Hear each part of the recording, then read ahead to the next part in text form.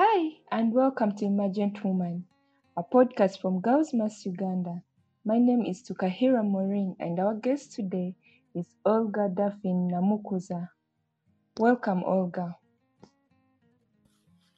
Thank you very much, Maureen. I'm very excited to be here. All right. Olga, you need to know there are very many young girls listening in right now. And I know they're eager to pick one or two lessons from this discussion. So that's why we are here to encourage them, to empower them, so that they can be better and creators of change they want to see in their communities. We are going to go right straight to it. And our first question today evening is the listeners would want to know who is Namukuza Olgah Daphine. Hello everyone, and thank you, Maureen, for hosting me. I'm really excited to be a part of the Girls Master podcast.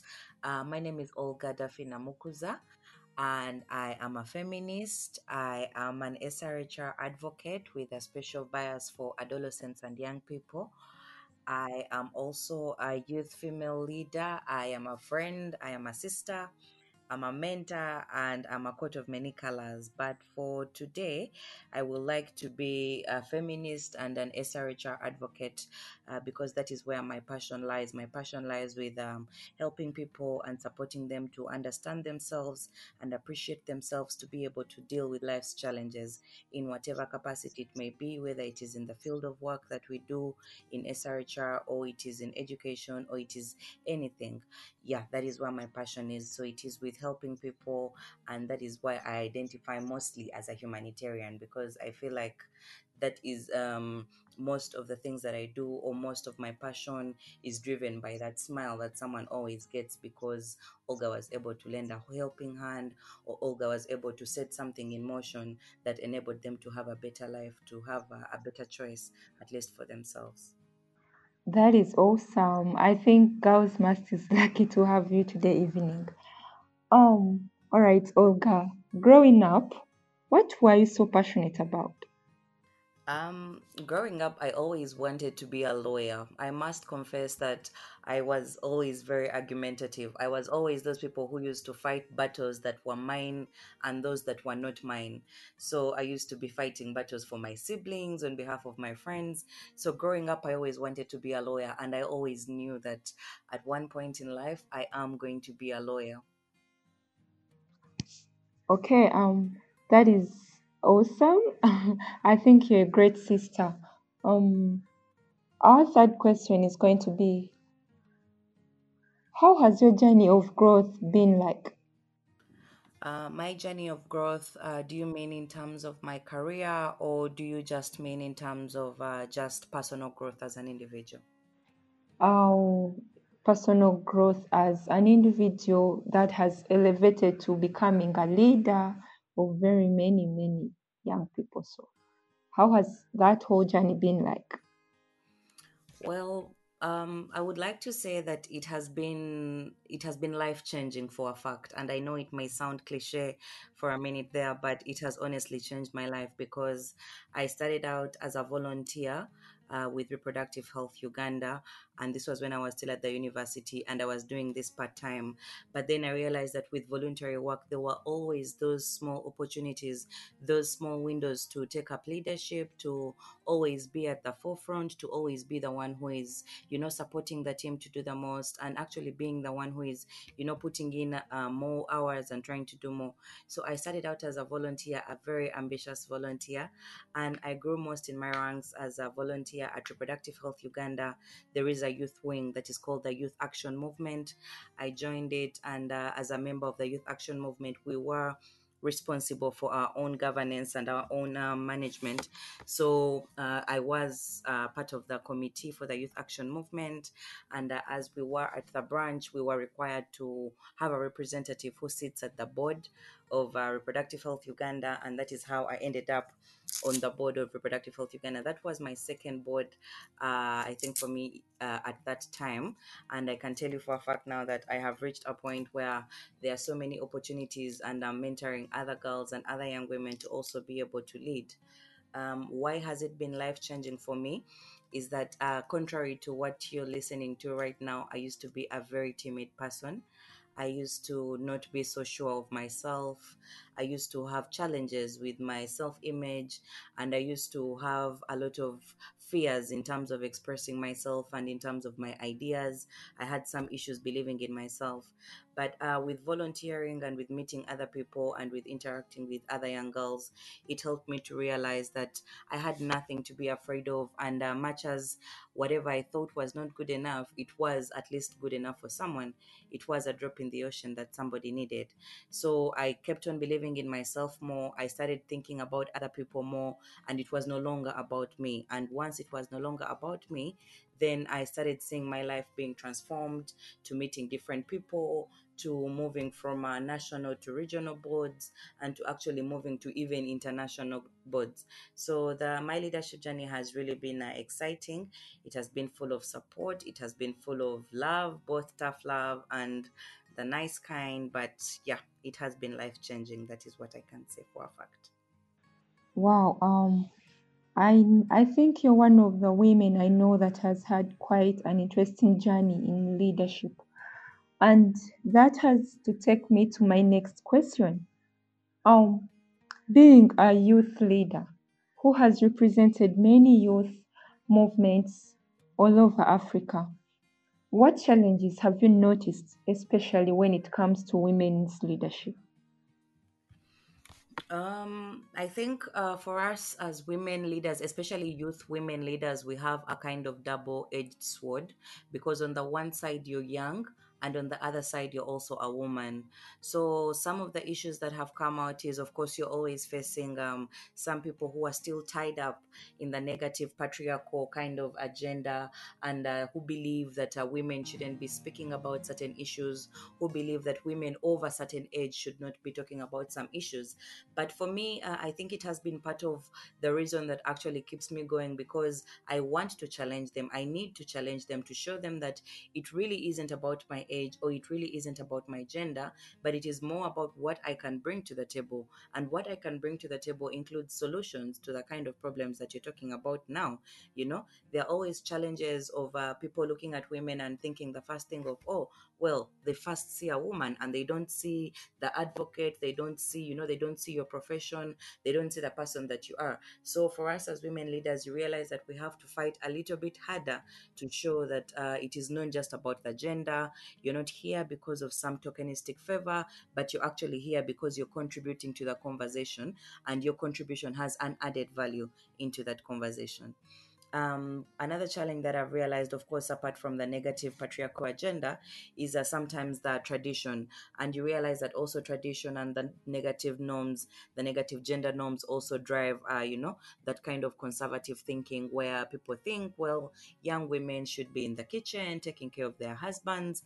And if you're a young woman of a certain age and you're not married and you're an advocate, many of us feminists have been told that you're going to die alone, because no man is going to be able to talk to you, no one can be able to contain, you can't talk to men like that, and things like that. So you find that a lot of girls struggle sometimes with depression and anxiety and self-image issues, trying to identify as a feminist, but also trying to see, how do I then be the female leader that my peers need me to be, to challenge these negative gender norms. So I've come to believe that part of what people need is to always go back to other feminists, to always go back to each other for encouragement, to always go back to those people where the passion is drawn from, the community, the work, deep down where you always get the passion from, to always remind yourself of why you're doing this work in the first place. And once you remember that, then the challenges just become, a kind of a wave in the ocean. That is Olgah Daphine Namukuza, the Programs Manager from Uganda Network of Young People Living with HIV. My name is Tukahira Maureen, the host of Emergent Woman, a podcast produced by Girls Must Uganda, and we shall be back with more after the break.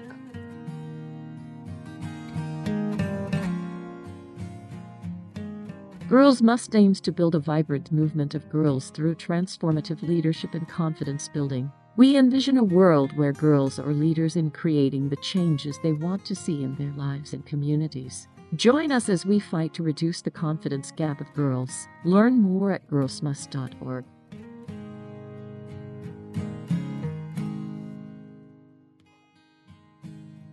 Welcome back. I'm Tukahira Mori, and you are listening to Emergent Woman, a podcast from Girls Mass Uganda.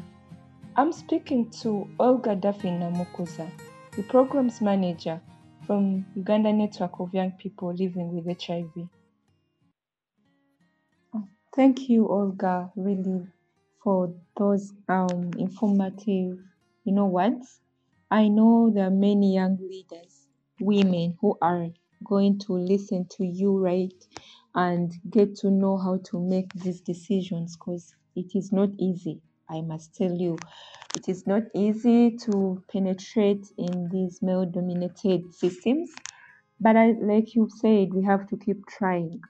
And that takes me to my next question. What is the secret? How have you managed to keep winning in your leadership positions in this male-dominated system? Well, thank you very much. I'm really happy that you believe that I'm winning. It gives me a very warm feeling in my heart if someone is describing me in that way.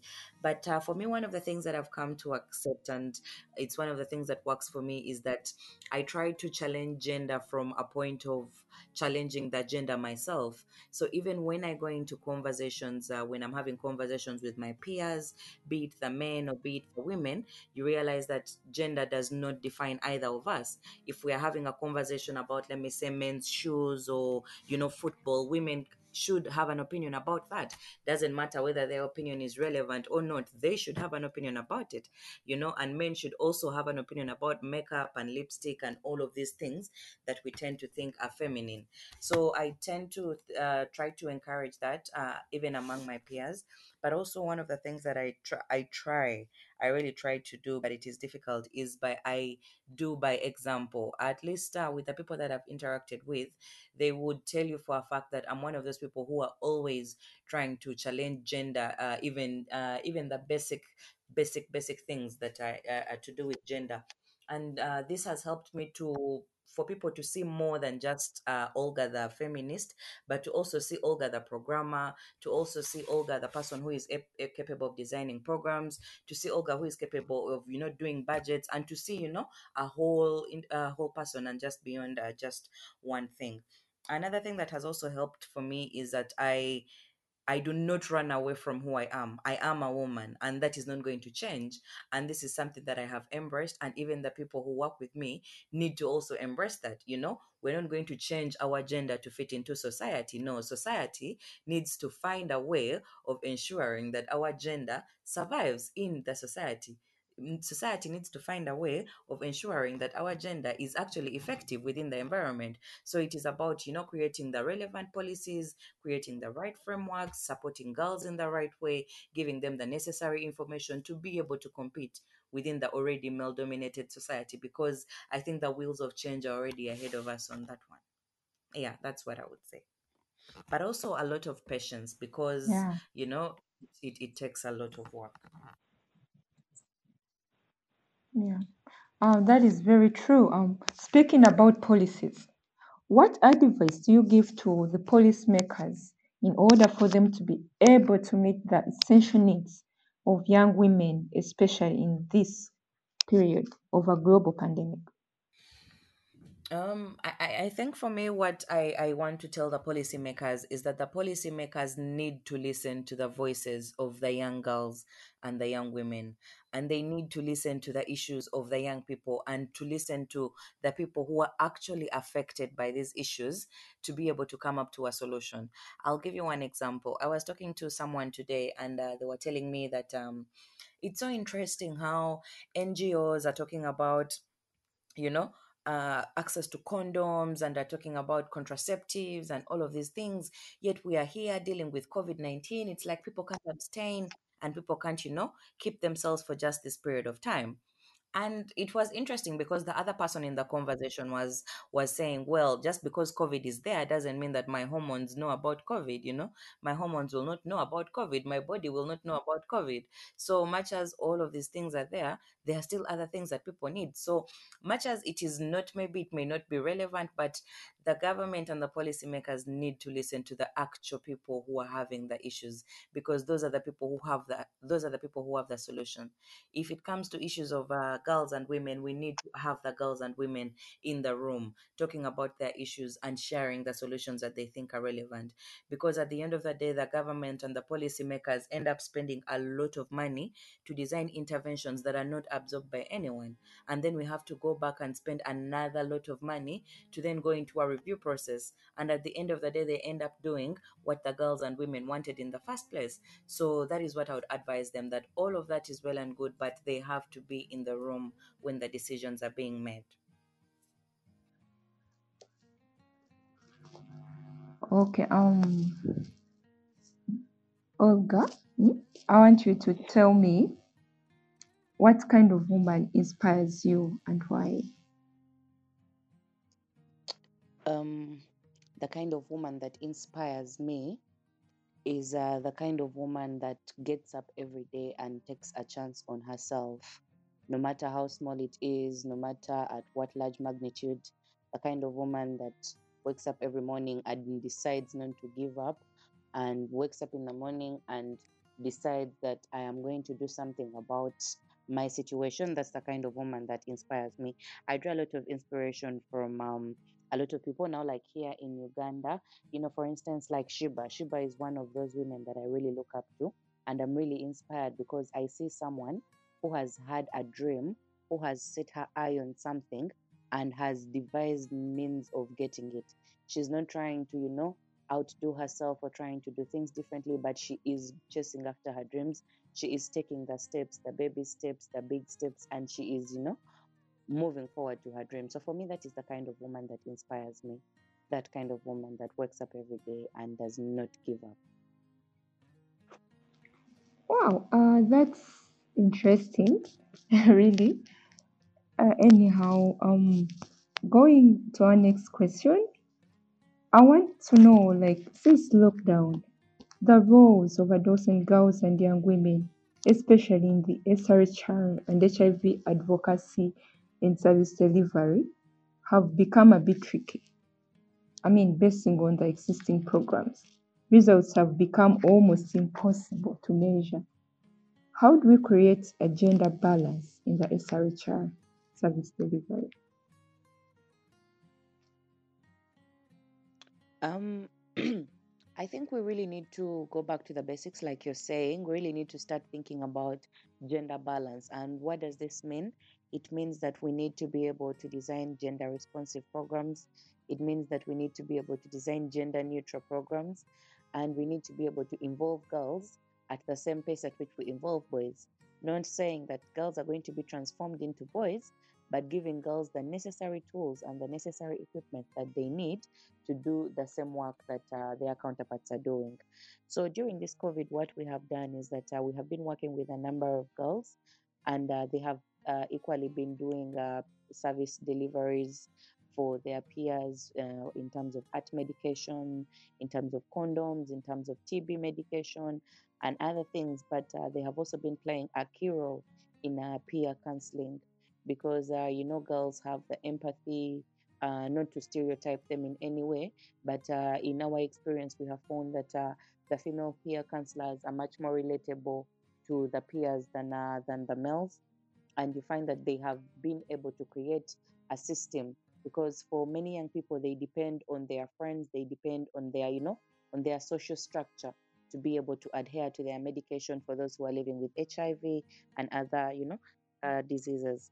So the lockdown has literally rendered them in isolation and is putting them at risk of mental health challenges. So the girls are coming in to support each other, to establish support groups, to support men and boys to also be able to, deal with the different challenges that come with living with HIV.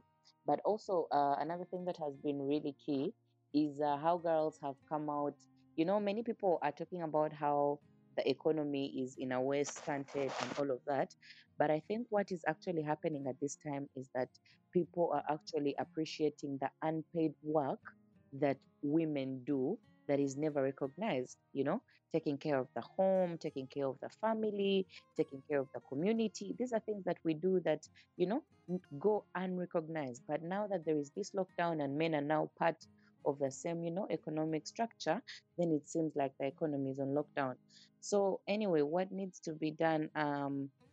The girls are already, available, but of course they need the funding. They need to be funded. They need the skilling.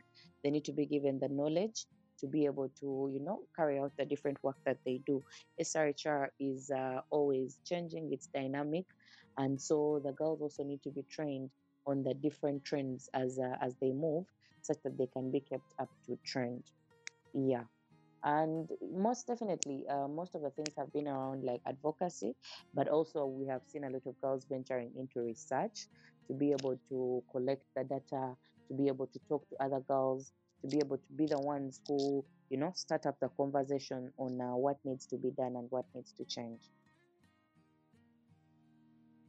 That is Olgah Daphine Namukuza, the Programs Manager from Uganda Network of Young People Living with HIV. My name is Tukahira Maureen, the host of Emergent Woman, a podcast produced by Girls Must Uganda, and we shall be back with more after the break.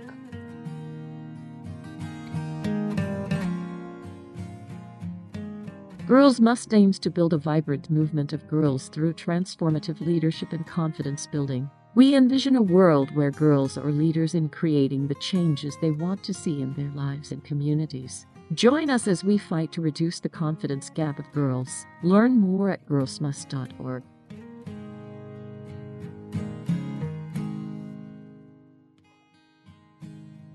Welcome back. I'm Tukahira Maureen, and you are listening to Emergent Woman, a podcast from Girls Must Uganda. I'm speaking to Olgah Daphine Namukuza, the Programs Manager from Uganda Network of Young People Living with HIV. Going on forward, did you know that one of the key challenges that has been really actually realized is accessing universal SRHR has been poor in geographical monitoring? That's at least a report from the SRHR Africa Trust. When I talk about poor geographical monitoring, that includes invalid statistics being used to report at regional levels, and this has highly affected the response to SRHR HIV service deliveries. Like, what is your say on monitoring and evaluation tools that are already in place?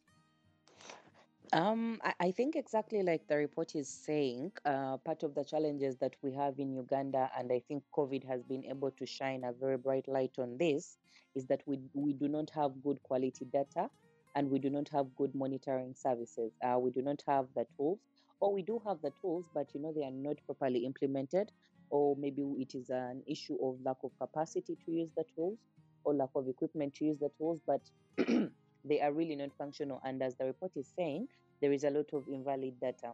One of the things that we have been able to learn, at least, is that there is need to really strengthen our community structures. Because if I'm to give you like an example of an organization like UNYPA, like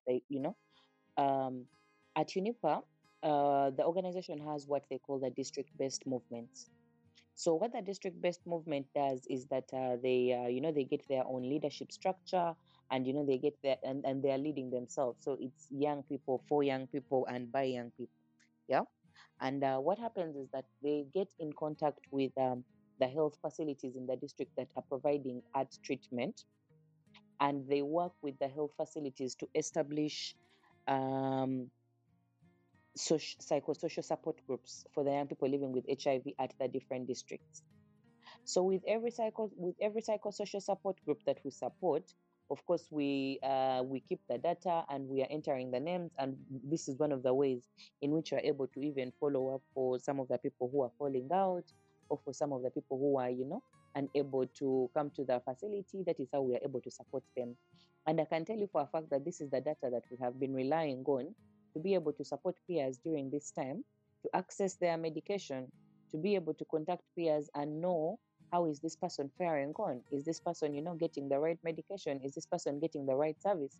Do they have a problem? Who can help them? And this is the same data that has been relied on to say, well, they're giving out food and other essential materials. Where are the vulnerable people? Where are the marginalized? Where are the people living with HIV?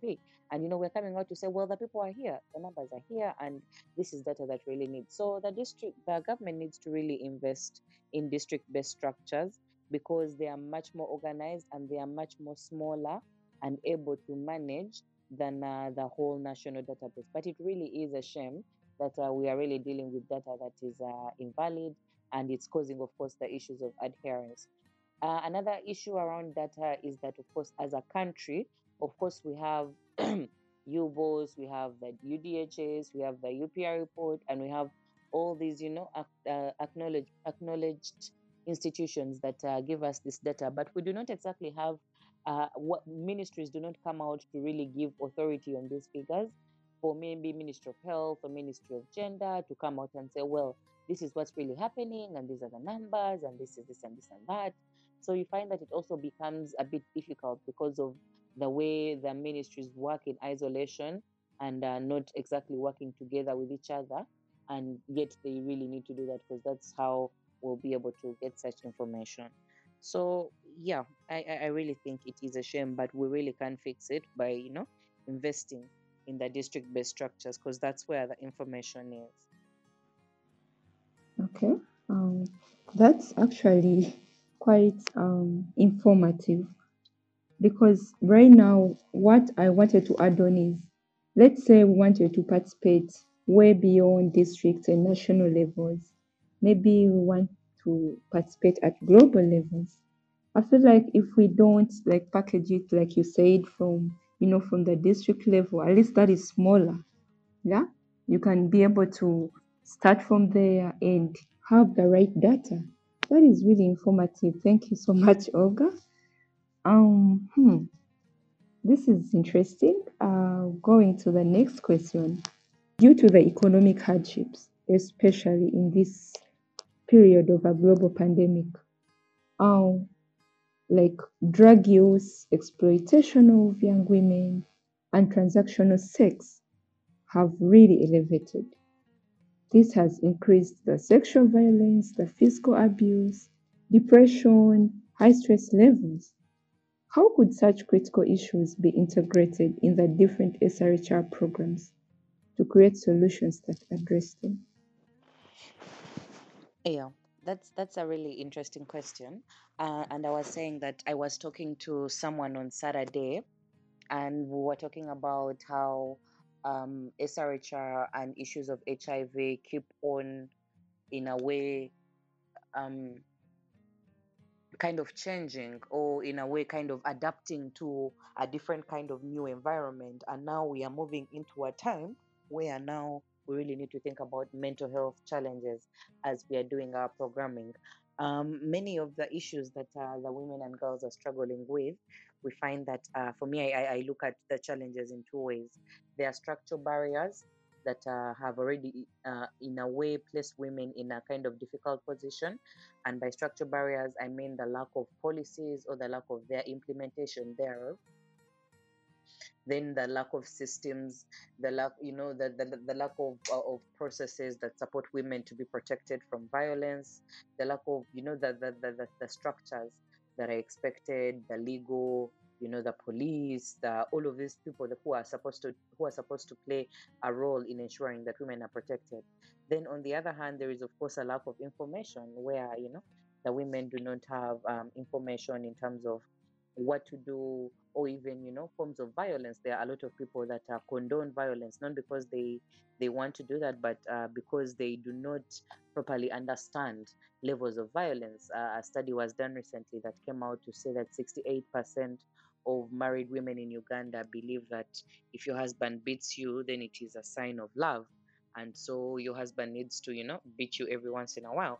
But what we have been able to do about this is that we are forming psychosocial support groups for women and girls, and we are supporting them to be able to understand themselves, to be able to appreciate who they are, because you find that sometimes all of that pressure is centered on, this is what a woman is supposed to do, and if you're not doing this, then you are a failure. So helping women to appreciate themselves for who they are and what they can offer, and then giving them support to move just beyond a conversation, to integrate, to put them into groups of income generating activities, and support them to be able to support each other. And what is actually interesting is that in Uganda we actually have manuals that support integration of SRHR, HIV, and even gender-based violence. And this is supposed to be done by NGOs, it's supposed to be done by health facilities, it's supposed to be done actually across the board. But you find that this is not done because these manuals, people are not even aware of their existence in terms of how we are supposed to work together as a multi-sectoral organization or a multi-sectoral, unit. So it is really important for us to be able to integrate these issues, and it would start, of course, from the top leadership, because that is where it has to start from. It has to start from the line ministries, because at the lower level, if you realize, I think the integration is already happening. You're finding SRHR organizations working with HIV-focused organizations, then of course supporting the references and linkages for the gender-based violence survivors to be able to get the necessary, medication that they need. So you find that already at like a lower level, like at the district or at the sub-county level, the multi-sectoral kind of approach is already working. That kind of multi-component approach where people get information, services, and everything all in one package. So it also needs to just be replicated at the top level. That is Olgah Daphine Namukuza, the Programs Manager from Uganda Network of Young People Living with HIV. My name is Tukahira Maureen, the host of Emergent Woman, a podcast produced by Girls Must Uganda, and we shall be back with more after the break.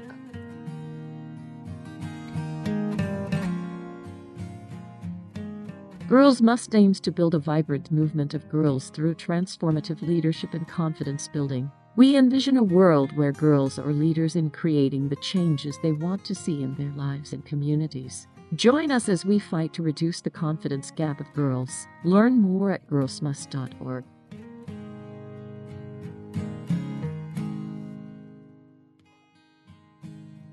Welcome back. I'm Tukahira Maureen, and you are listening to Emergent Woman, a podcast from Girls Must Uganda. I'm speaking to Olgah Daphine Namukuza, the Programs Manager from Uganda Network of Young People Living with HIV. Oh, but manuals aside, because it is really so much evidence that not many of us like reading and all that. I just want to know, like you, Daphine, Olgah, what do you really think about this? Like, how can we actually actualize this right now?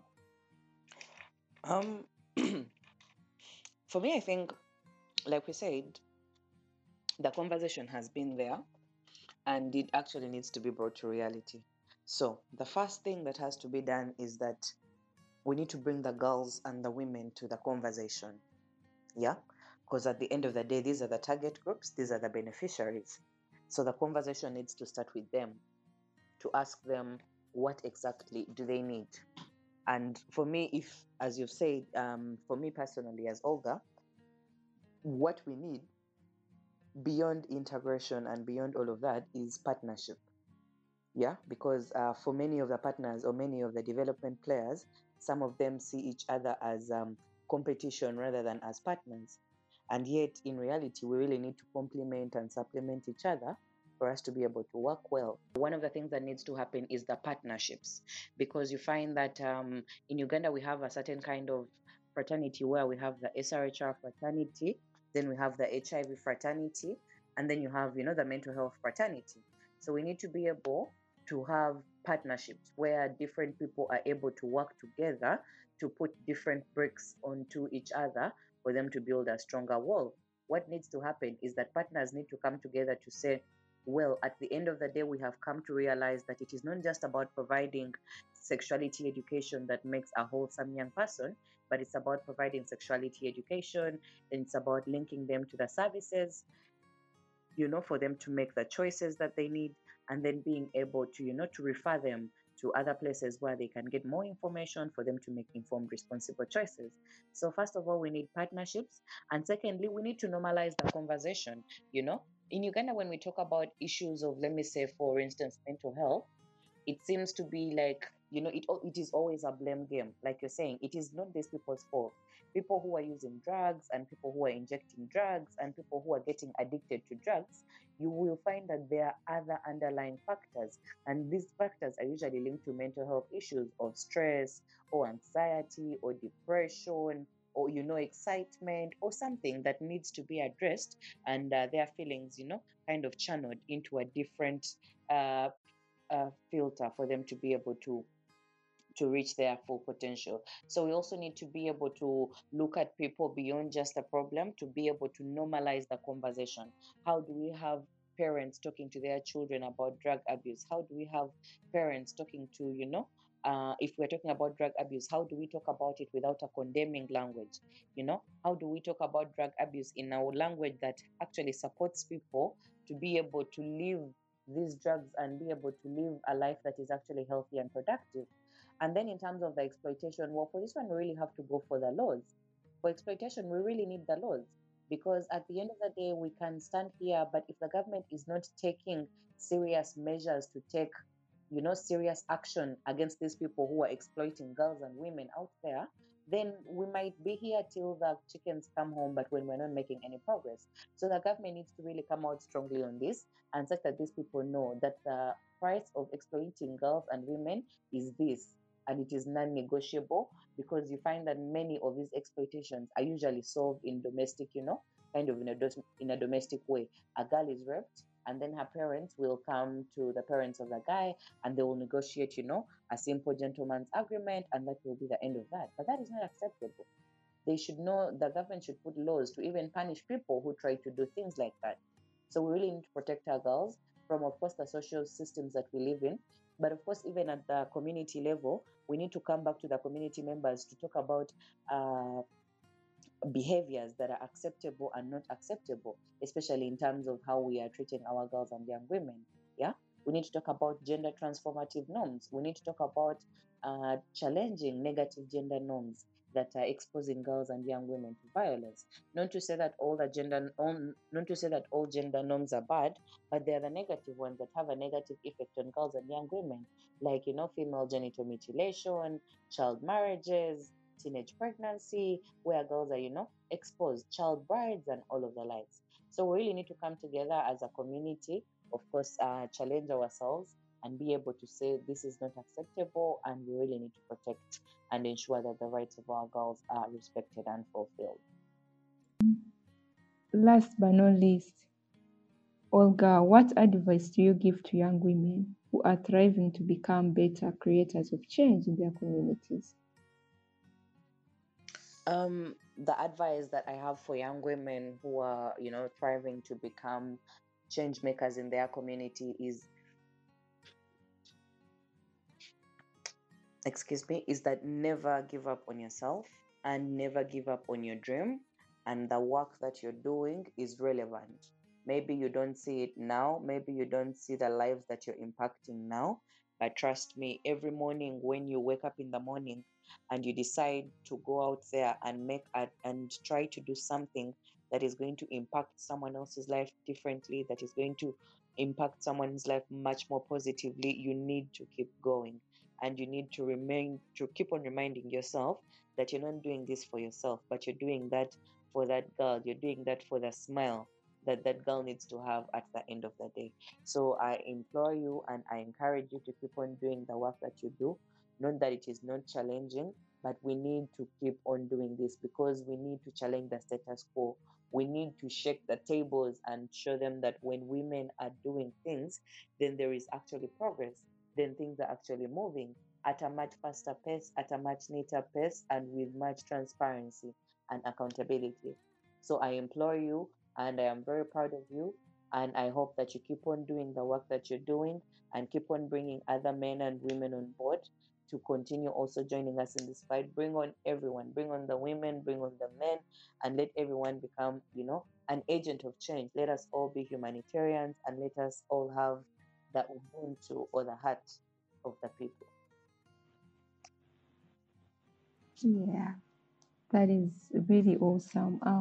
One last thing. Any relationship advice? Have you had any relationships like affect your work in any way? Yeah. Well, maybe it could be the vice versa, I should say. My work in a way affects my relationships, because there was a time before the lockdown. My work involves a lot of traveling, both in country and outside of the country. So you find that you don't get a lot of time to spend with people, to always be there with them and give them as much attention as you need. But then I find that it is also the same job that kind of gives me stability, because I feel like I literally apply much of my ideologies into my relationships. And well, like any other relationships, they are rocky, they are sweet, tomorrow they are different. But yeah, I don't know if I've answered the question. But it just goes to show that Never relationships are just mind. That is complicated, at enough. least for some people.